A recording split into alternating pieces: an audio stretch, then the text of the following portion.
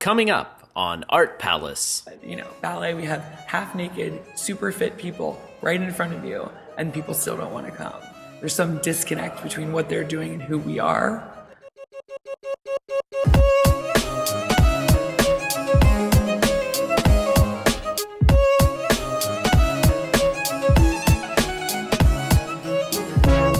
Welcome to Art Palace, produced by Cincinnati Art Museum.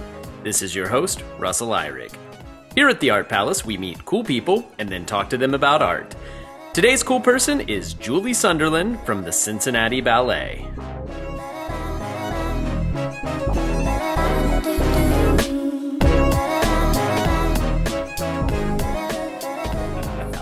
I'm a huge podcast person. Are you? Oh my gosh, I'm a little addicted to a lot of them. What are you listening to? What are your favorites? I was really into all the NPR and Slate pop Yeah. culture stuff for the elections, but other than that, like my favorite Murder, all the stuff about. I've never listened to that. What's that? It's two stand-ups, and they just talk about true crime. Just a recent one for me. Oh, that sounds amazing. Two Dope Queens. I've listened to that one. That was great. Love Two Dope Queens. Yeah. I love Watch What Crappens, which is all about garbage television from Bravo. I mean, I listen to everything. Wait, what was that one It's called? called Watch What Crappens. Oh, Instead of Watch What Happens. Gotcha, Crappens. Yeah, so okay. it's two guys who have been in, they were recappers and things like that. So, Oh, okay. That's all. That sounds so good. do you watch terrible television on Bravo? I don't. I don't have cable, but don't think that means like I'm a high-minded intellectual. You are. Because actually, one of my favorite podcasts is called Rose Buddies, What's that? and it is a bachelor/bachelorette podcast that is all about the Bachelor franchise But and did you family of listen products. to the Rose Bricks podcast, which was about the gay bachelor on Oh, Logo no! that they just did. Was it Finding Logo? Prince Charming. Yes. Yeah. There and are two different podcasts about that. Bitch Fesh and Don't Mess With Me on Garbage TV. It's keeping me sane. Gilmore Guys, fantastic. Look, Yeah, I've seen that Here one. are all my dudes. This American Life, Bill Maher. Yeah. I love them all.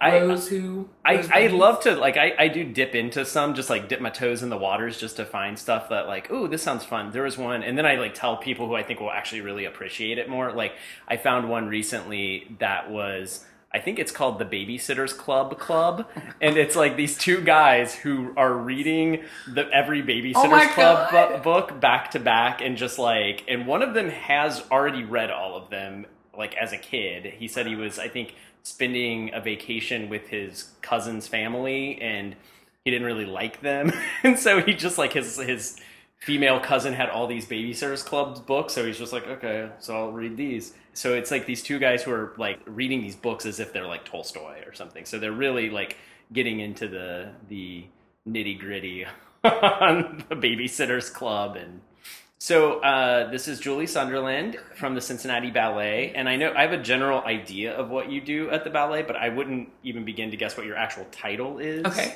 Director of Education and Outreach. That's pretty straightforward. Yes. Okay, and that's like not like a real... Okay, that's a lot easier than our titles, I feel like, which are sometimes I like... completely agree. I don't know what you people do. Curator of who knows what and community walk. I have no idea. Yeah, I have to always explain... Like, I tell people what I do, and then I see them just kind of go like, ah. What is your title? Assistant... I see you hear that pause. I don't even know. What you do, Russ? I don't even know. Assistant Director of Interpretive Programming. Yeah. Mm-hmm. Not a clue. Helping people to interpret art in some way. Yeah, exactly. So I assume you educate people about the ballet, Yes. and you actually you teach too, right? I do. I don't teach classical ballet very much. Okay. I'm not a classically trained ballerina. Okay. But I am a person who likes to communicate and connect through dance, period. Okay. I did jazz and hip hop and African. I went to SCPA in the 4th grade, and in ballet class they told me I danced like a hippopotamus, so I found another route. They didn't stop me from dancing. Good to hear. Yes, Nice Mr. Chevalier, wherever you are, I am now happily working in a ballet company. Nice nurturing environment. Very. Ballet is known for that. So there's a couple segments to my job. Part of it is taking typically the second company out into the community. Okay. So senior centers, schools, airport, Fountain Square, Washington Park, anywhere. Gotcha. Connecting with people through dance. Cool. Mostly through a performance. And so you came to it really not specifically through ballet then. Not at all. Yeah. Zero. I liked dance, period. Yeah. And so, do you want to hear? Yeah, sure. Just whatever. So I was a corporate trainer in restaurants. Okay. And I liked it for a really long time. And then I started to get depressed and I wanted a new career. And I started taking a class at the ballet called Dance Fix Now. So it's this awesome high energy dance workout. And I loved it. And it was making me really happy. So I decided to go volunteer teaching, get my teaching skills back up. I used to teach 100 years ago. So I started volunteering anywhere that would take me: incarcerated teens, women in rehab facilities, women in jail. Anybody who would dance with me, I would dance with them. Oh, that's awesome. And it was so heart-filling and amazing that I stopped training out of town and I stayed here. And then the woman, Heather Britt, who had my job at the ballet as the education manager, said, "What you're doing for fun is what I do for a living. You should come and try and get my job because I'm leaving. I'm going to NKU." And I said, "They'll never give it to me." And I met with Victoria Morgan, and Heather said, "Don't say anything about Dance Fix. Tell her you like ballet, blah, blah, blah." So I went in and I said, "Hi, Victoria, I'm Julie." And she said, "I know you from Dance Fix." She's like, "I love your energy. I want to work with you." So you, I would imagine, go into places where people are not used to dancing. Yes. And how is that? Like, what do you find like those experiences are like, and what do people get out of that experience when you sort of try to get them dancing, and what are the challenges, I guess, too? Everyone's first reaction is embarrassment. No one wants to dance in front of other people. So I always let them know that I will embarrass myself more than they will. Yeah. My job is to be embarrassing, and only I can see you. So the Court Clinic on Sycamore, I used to go there a lot, and it's an alternative to jail. You can go there and stay all day and take classes, but you have to participate. And lots of people are heavily medicated. So not everybody wants to stand up, much less participate with you. But I find that once I just start, the less talking and the more moving, if the music is right and the vibe you bring is good, people are joining in. Yeah. And the next thing you know, it's, "Oh, you know what we should do next time? Let's do this." And people are really bought in. The other thing I like to do is everybody wants to show you what they do best. So let's learn each other's names by showing me the move that shows me what Russell is, right? So Julie, mine would have like a lot of attitude, a little head cock, Julie. And then you do it and the next person does it. Then we learn everyone's names and we put those together into a dance. So you're already bought in. Yeah. So I'm all about experiential, getting everybody involved, being a part of it. Yeah, that sounds great. I mean, I can imagine it's always hard to get people, to talk about art in a certain way, so I'm imagining there's some similar challenges there of just like people feeling like, this isn't my area of expertise and being a little nervous. I remember we did something here a while ago where we had a game night. This was like 3 years ago, and we thought it would be fun to play Pictionary. And so we set up this easel in the middle of the Great Hall, and we're like, "Hey everyone, we're going to play Pictionary." And you realize that people are real hesitant to draw in the middle of an art museum. I would be one of them. Especially in such a public area as it's like so intimidating. And so I think we had nobody participate except me. Like I was just trying to get people started. So, and like, I'm such a show off. Like, I'm like, "Yeah, I'll draw. I love to draw." And then like, it was just me. It was just me drawing for like other employees. But it sounds like you won, which is really what's important. That's the important thing, yes. is winning. Yes. Well, my favorite thing is to take the dancers into school. So we run this other program called Cincy Dance. It's for 2,000 third graders. And so to get them ready to be a part of this program, I try and bring the dancers. And I ask, the boys, of course, "Who here likes ballet?" And no hands go up. Right. "Who here likes basketball?" "I do." What's it called in basketball when you go all the way around before you put it in? It's a 360. I'm like, "Well, that's great. We do that in ballet, only we call it a tour. And I'm going to have Derek show you a tour." But Derek doesn't do a single tour. He does a double. Yeah. So I'm like, "How many times did you go around?" I'm like, "Twice." That's a 720, which they would do in basketball if they could, but they can't. Do it again, Derek. Show them what you're made of. And then I say, I only want strong, athletic boys to come down and try a single tour, because you can't even try a double tour. And of course, they're all like, "Get out of my way. I want to go. Me. And they all try it. And most of them fall, but they can see, once again, you get that experiential moment where it wasn't just watching some guy in tights do something. Yeah. You're like, wow, that's harder than what basketball players do. That's amazing. Yeah, that's interesting that like those like barriers that keep people from getting into something. Like even I was thinking about the times I've gone to the ballet, and one of the things I always dislike is that like the clapping that happens in the middle of dances, because I always feel like, I don't know what they just did. That was so awesome. Like I'm always sort of sitting there, and then you're just like, you see somebody who's like, and then you, "Oh, okay, I better clap too, because I want to." So there's this weird like kind of social thing, and I'm always like, can I just watch? Like, I don't want to have to participate. Like, just let me watch this thing and not feel like I have to know, like, have studied this, because what's that? I guess I'm sure it's like it all looks hard to me. Right. Exactly. I'm with you. Yes. And it's the same thing with art, though. You come through a museum Sure. and you see someone standing there and really focusing on a piece of art that means nothing, that I don't get at all. Right. And you just think, what's wrong with me that I don't get? Yeah, absolutely. Why this toilet on the wall is so important. And I know it is, but I don't know why. Right. And I think, we do the same kind of thing where, like, I've done this many times where I'm just like throwing out a word over and over again while talking about a work of art. And, I've had like almost at the end of a tour, somebody will raise their hand and they're like, what's lithography? And you go, oh yeah, like that's not, like everyone doesn't know this stuff, you know, like you realize like things that we say when you're in an industry or, there's all that jargon and you forget which words are just real jargony, and it's easy to get inside your own head and forget that. So it's good to have those ways of connecting with an audience. Well, I think that's part of what makes me kind of good at my job, is that I didn't grow up in this world. So I'm always coming at it from, okay, great, that was a great story about Balanchine. Does anybody know what Balanchine did? You're no, right. He's a choreographer. Do you know what a choreographer is? No? Great, let's start there. Right, yeah. Because the story is, Karinska she was this amazing tutu designer, and she would make a costume in secret for a year and then take it to Balanchine and say, make me a ballet. But if you don't know who George Balanchine is, you don't care, and you don't know that he's the choreographer who made the steps. Right. So we had a tour right before we came here, and I was like, does anybody know? And they're like, no. Great. So what do you do tours too? We do behind the scenes tours of the ballet, which are awesome. They're amazing. You do like 30 minutes around the building, which is mostly in wardrobe, and you get to see $250,000 worth of costumes. And meet Diana, who's been the costume designer there for 44 years, one of very few artisans still around. And then you go for 30 minutes of company rehearsal. Oh, cool. And it's $2.50 per person. Wow. It's ridiculous. But it's only available I'm going to go right now. You're coming.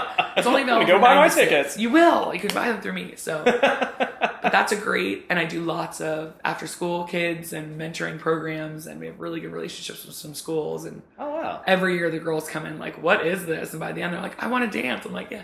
I thought you might hear some information. Yeah. Well, and I was just thinking about experiences I've had at the ballet too. There's always the very like classical sense of what like you expect, but I feel like a lot of times when I've gone, there's been kind of, they try to mix it up where there's going to be something a little more contemporary, and usually that's what I respond to the most, and that's what I'm into the most personally.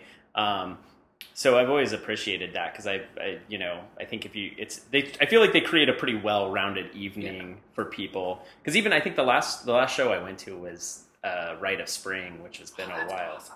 Adam Hoagland's Rite of Spring. Mm-hmm. Oh, amazing. Dark, twisted, fantastic. It's very like Guantanamo Bay kind of vibe, right? Like, yes. I mean, that was like, it was water dripping in the cells. It's like military. I mean, that's sort of that dingy, like, I don't know, that's just where my mind went. I feel like the colors was all very like kind of drab military sort of look. And yeah, I mean, that was really great. But then I feel like it was, before that was Theme and Variations, which is a Balanchine piece. Yeah, so it was like, it was kind of a little something for everyone, it felt like. And I remember this was years ago, I saw, I think like Beethoven's Seventh, and before that they did this piece that was to this Kronos Quartet album of Mexican folk music, and it was like the best thing I've ever seen. I remember it so vividly because it was so amazing.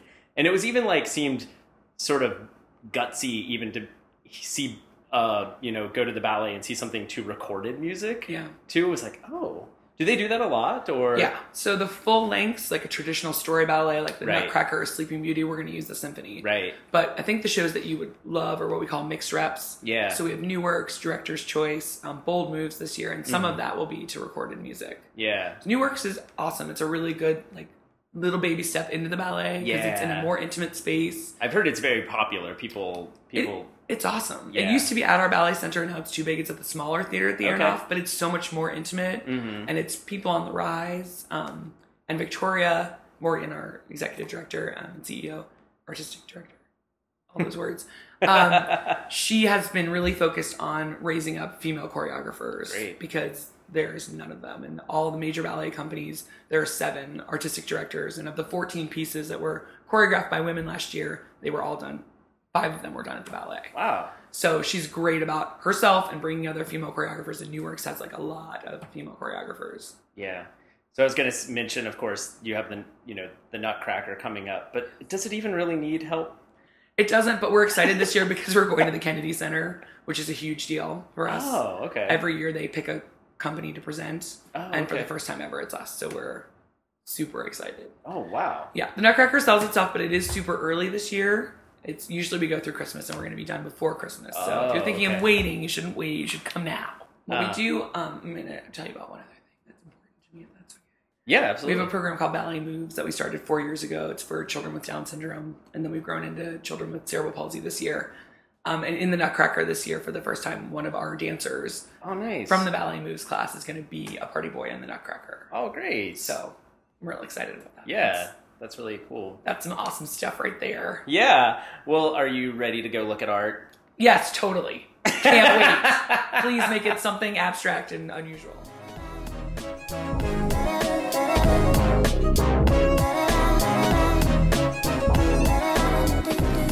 Okay, so we might have a little more noise than we anticipated today, but we are looking at 2 bronzes. I shouldn't say all. I'm spoiling this. I'm saying too much already.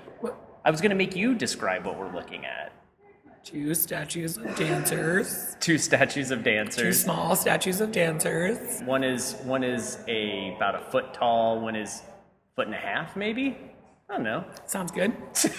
Not a measuring. I'm not a spatial relationship person. No, one is this big and the other one's a little bit less. About this big. Okay, all right. You can tell that in podcast land. Okay, so what did you notice about them right away? I mean, we just said little people. We haven't really talked about. Well, they're dancers. They are dancers. One is holding a ballet position. Which one? Which position or which dancer? The one on the left has her arms in 4th and her leg out front, développé out to the front. See, I wouldn't have known, one was... Well, I guess I would have thought both of them were. I wouldn't have known that that's not anything. What is that on the other side? Just she's playing with her tights. I think she's pulling her... what she really looks like she's doing is stretching to me. Okay. Looking over her right hip, sort of doing a hip flexor stretch. Okay. But I don't know. She's not doing anything ballet related. Okay. Just... And her body does not say to me that she is a ballet dancer. Typically, when you see a ballet dancer, their feet are turned out like ducks because their hips are turned out. That's very important. Mm-hmm. And that front leg is parallel. It looks like it lives that way. The foot looks like it lives forward. Okay. And a dancer, their foot would live out to the side. So she may be a dancer. Her foot is kind of... The back foot. Oh, the back foot. So you'd be standing... Gotcha. You and I would stand like this. Right. And a ballet dancer would stand like this. Just naturally because they're always working on their hip turnout. So to see someone standing like that, she would be exaggeratedly into a stretch. And just to be standing up straight, her foot probably wouldn't be in there. Okay. That is an undesirable position of the foot, I think. But what do I know? These are all opinions from a non-classically trained dancer. Well, that's way more than I would have ever known. So that's fine. So, and you said the other one is 4th? What? The arms are in 4th. So one arm out to the side, one arm over your head. Okay. Would be a version of 4th. You could also be in front. So do you know, I don't know if you've already read the label, but do you know the artist of this? Yes. So, because this is probably one that, I would think most dancers would be aware of. Yes. Right. And immediately you would just think, this is probably Degas. Who else would it be? These are famous Right. ballerina. Yes. One dancer. I don't know anything about this sculpture, the one where she's what looks to me like stretching, but since she is in there, I am guessing she is also. Well, that's true, and he did other ones that were not dancers, so it I'm could sure there be. are people listening to this right now laughing at me saying, how could you not know? No, I don't know, so. Oh no, dance people who are going to say, Julie, you should know that. Well, no, he did lots of ones of just ladies bathing or, I mean, they're all kind of creepy and voyeuristic, right? Okay. So. You're the expert? Well, I mean, maybe, I guess these bronzes maybe feel less creepy than some of his like some of the drawings, the pastels that he did, because the way they're framed, and by that I'm not talking about a literal frame, but the way he has composed the image.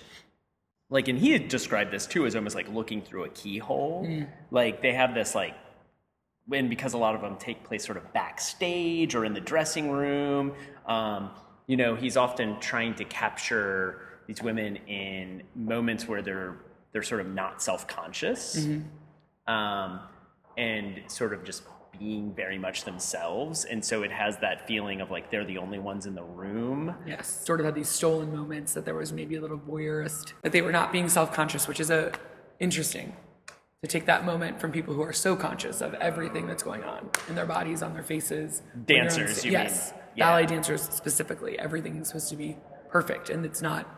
It's very little about interpretation and about following a rule. Yeah, that's interesting to think about that. You know, most of Degas' works are not of the actual performance, but the preparation or on the sidelines or just people when they're not on stage. So I wonder if there's actually, if he realized maybe that when somebody is so hyper aware of their appearances and being on a stage, the minute that cuts off, that they're like extra relaxed. But don't you find that that's when people are at their most interesting? That moment right after? Yeah. I love that moment. I love catching people in that moment. I must be Degas-like on the inside, because I will have a dance teacher who is like giving out so much energy and smiling, and then you see them turn and take that moment of their own. Yeah. Like, ooh, I got to pull this together. And you're like, oh, I love that moment. I love being a part of that moment. And when I'm teaching, I'm always like, oh, nobody saw that. I was like, ooh, I just made a face. Oh, yeah. Yeah. You know, I think now we think of dancers, I don't know, maybe I'm just me, but I feel like we hold dancers in a high regard, but this was really not the case when he was making these. These were not like, wealthy people did not aspire to be a dancer. You know, it was sort of like the washerwoman's daughter or something who would go be a dancer. So there's a little bit of interesting like class difference that's, I think, interesting to think about when we look at these pieces too, that the kind of movement that was happening at this time with Impressionism and really was striving for a sort of realism and a kind of, and that extended to the social too. So to maybe show people who it was almost kind of seen as indecent to show. Entertainers, you know, we're not, we're not held in super high regard in that way, and would not be certainly like an aristocrat who would be the subject of art. It's really, I just, the sexuality of Degas is so weird. Because like... Tell me more, Russell. Well, because he didn't like actually talk to women ever, like, but is like always studying them. And he also said some really horrible misogynistic things about them sometimes. Yeah, so he's a real hard person to put your finger on.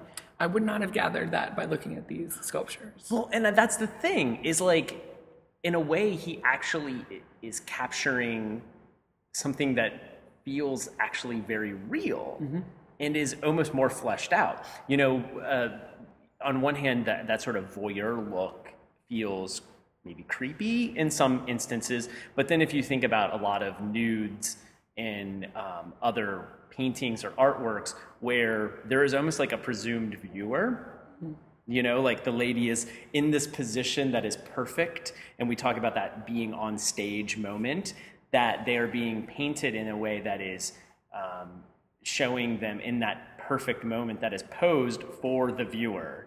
You know, there is a presumed male audience basically for this nude woman. And so what's interesting about Degas is he's not showing them in that perfect moment. He's showing them, you know, adjusting their tights, as you thought. Wow, I just hit that really hard. He did not hurt any art in that moment.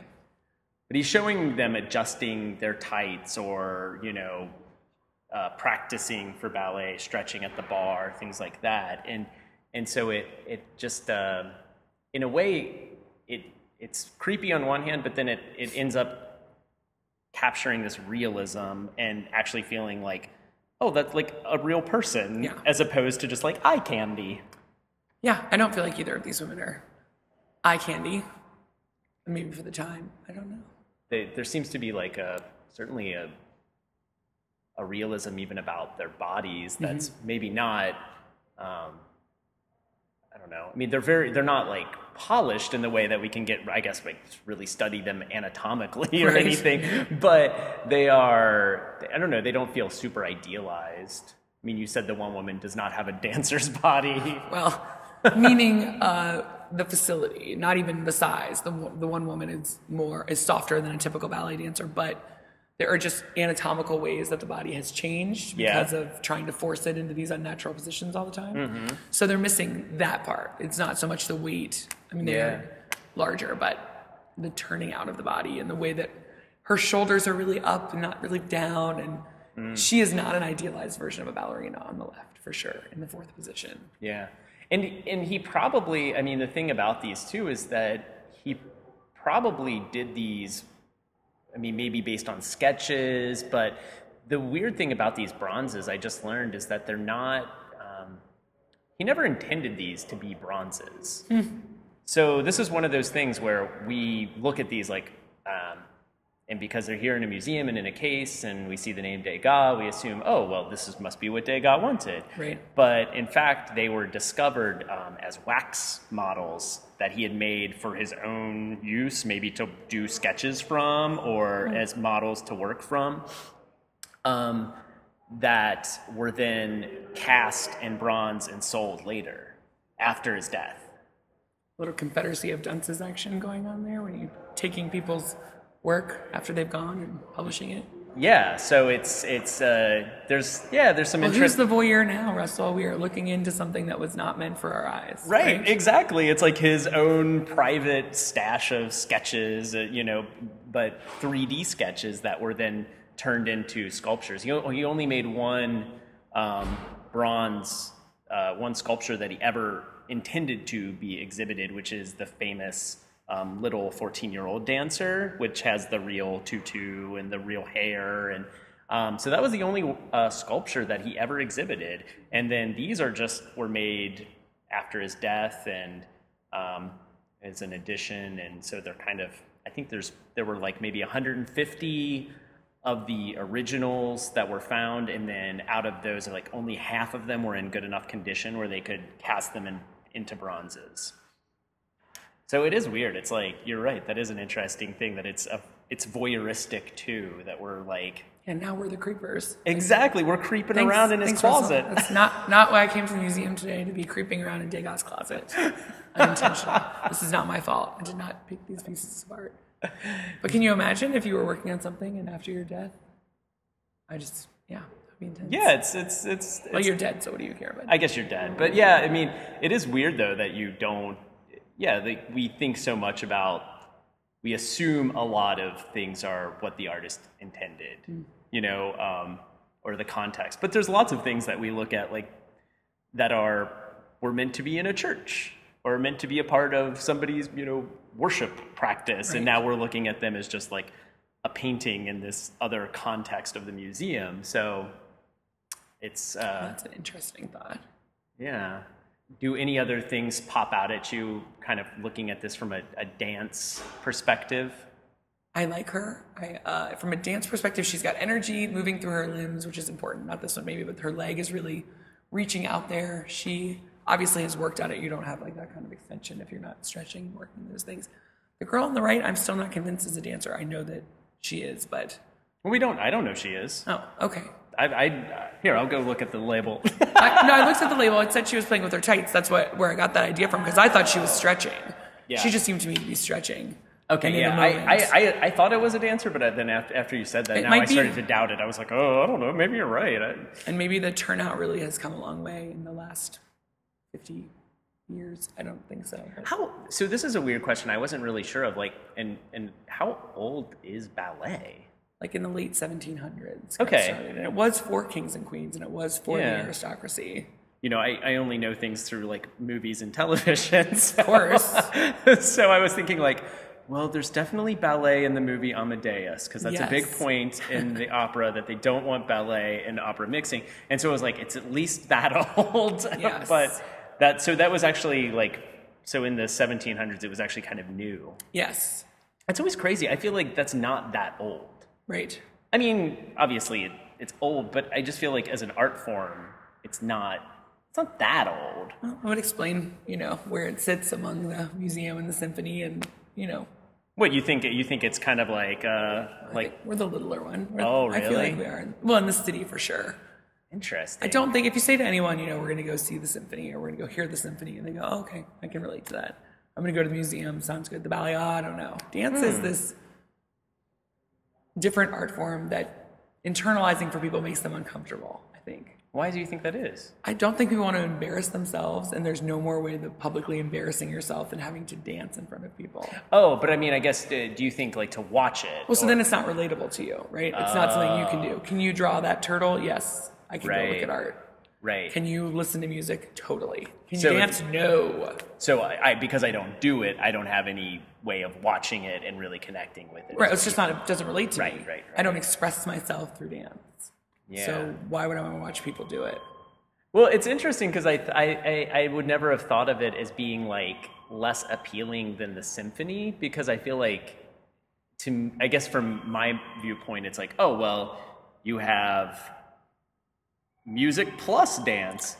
It's like going to a symphony, but there's something to look at. I totally agree with you. And we had a... and sorry, and if I ever do a podcast with the symphony, I hope they never listen to this, because it just sounded like I was like, whoa. I love the symphony, but that's like, for me, it's like, oh, yeah, there's music and there's a show. Like, you get to watch people do stuff. It's much more now, things to look at and see and hear. But we had a president of our board once who said, ballet, we have half-naked, super fit people right in front of you, and people still don't want to come. There's some disconnect between what they're doing and who we are. Yeah. Whereas with music, everyone can connect to music, I think.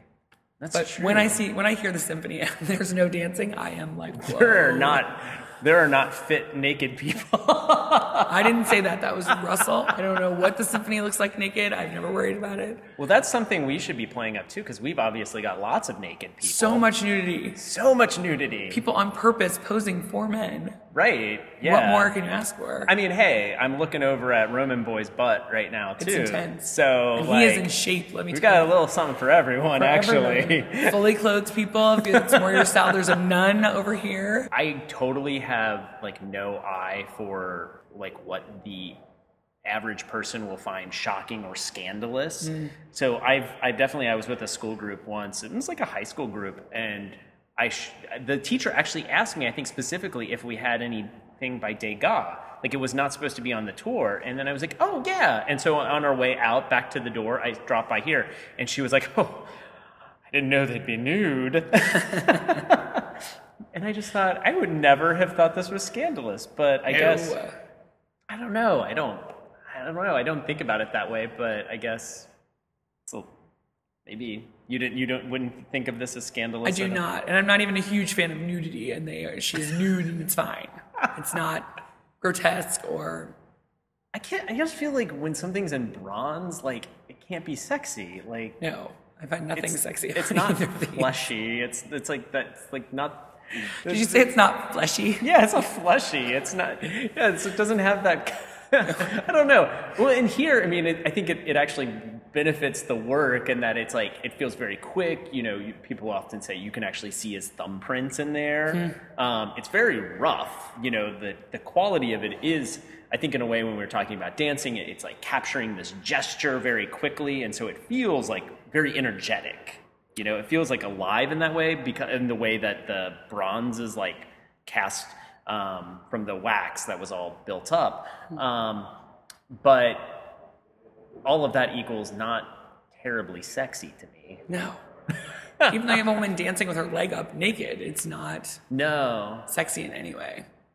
I feel like she doesn't have much of a face either. But sometimes that's a good thing. that was Russell.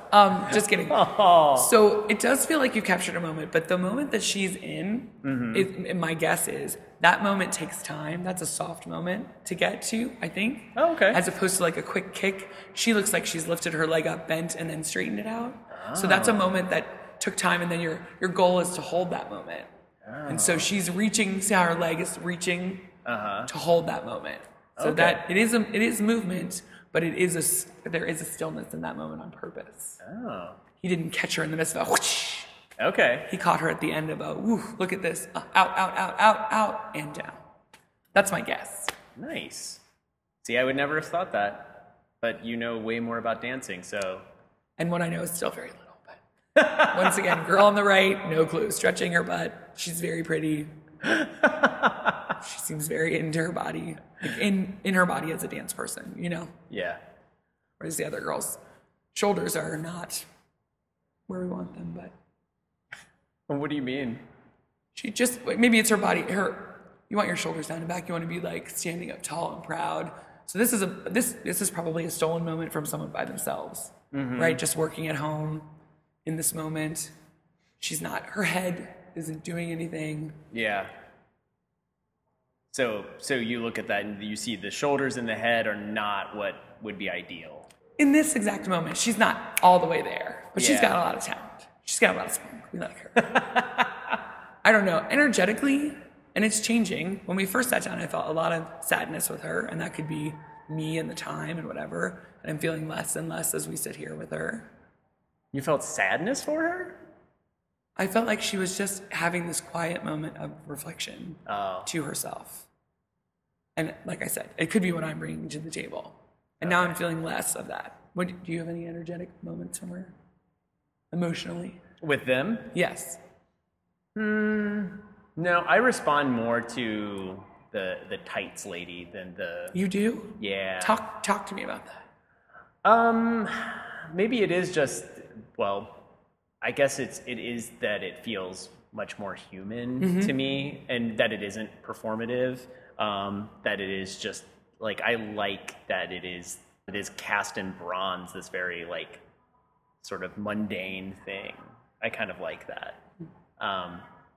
You don't see, I guess we were just being critical of the fact that this is cast in bronze when the artist never intended that, but I kind of like it because of that, actually, because, it is this weird anachronistic thing happening where, we think of bronze as it's like, oh, it's so much work, like, and it's expensive. So, like, if somebody's making a bronze, like, they really are serious about it, like, it's usually very serious. So it is really interesting to have, like, something so common feeling as a bronze. I don't know. It's kind of nice.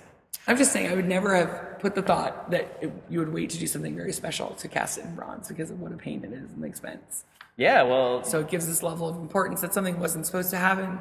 It's interesting. Yeah, you don't just, like, start... I mean, to work in bronze, it involves, like, usually starting with something like wax or... Actually, a lot of times people start with clay, and then they're making casts of the clay that then they pour wax into, and then from that, they make another mold that, like, the molten bronze goes in and melts the wax away, and then so it's just like it just goes on and on and on, and it's like and just the material is expensive, so like you got to be kind of serious about it. See, the more you know.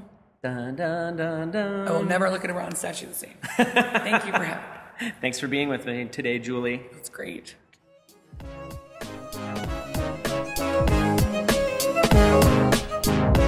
Thank you for listening to Art Palace. We hope you'll be inspired to come visit the Cincinnati Art Museum and have conversations about the art yourself.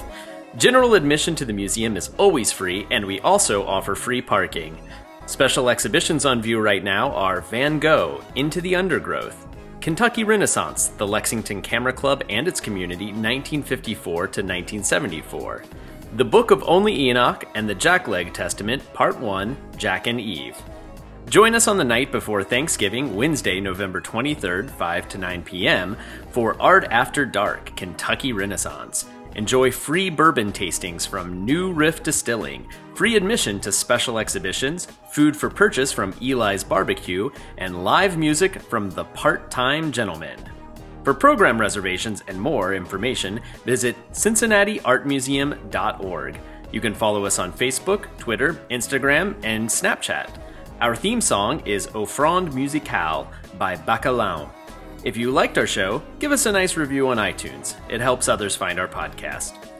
I'm Russell Eyrig, and this has been Art Palace, produced by the Cincinnati Art Museum.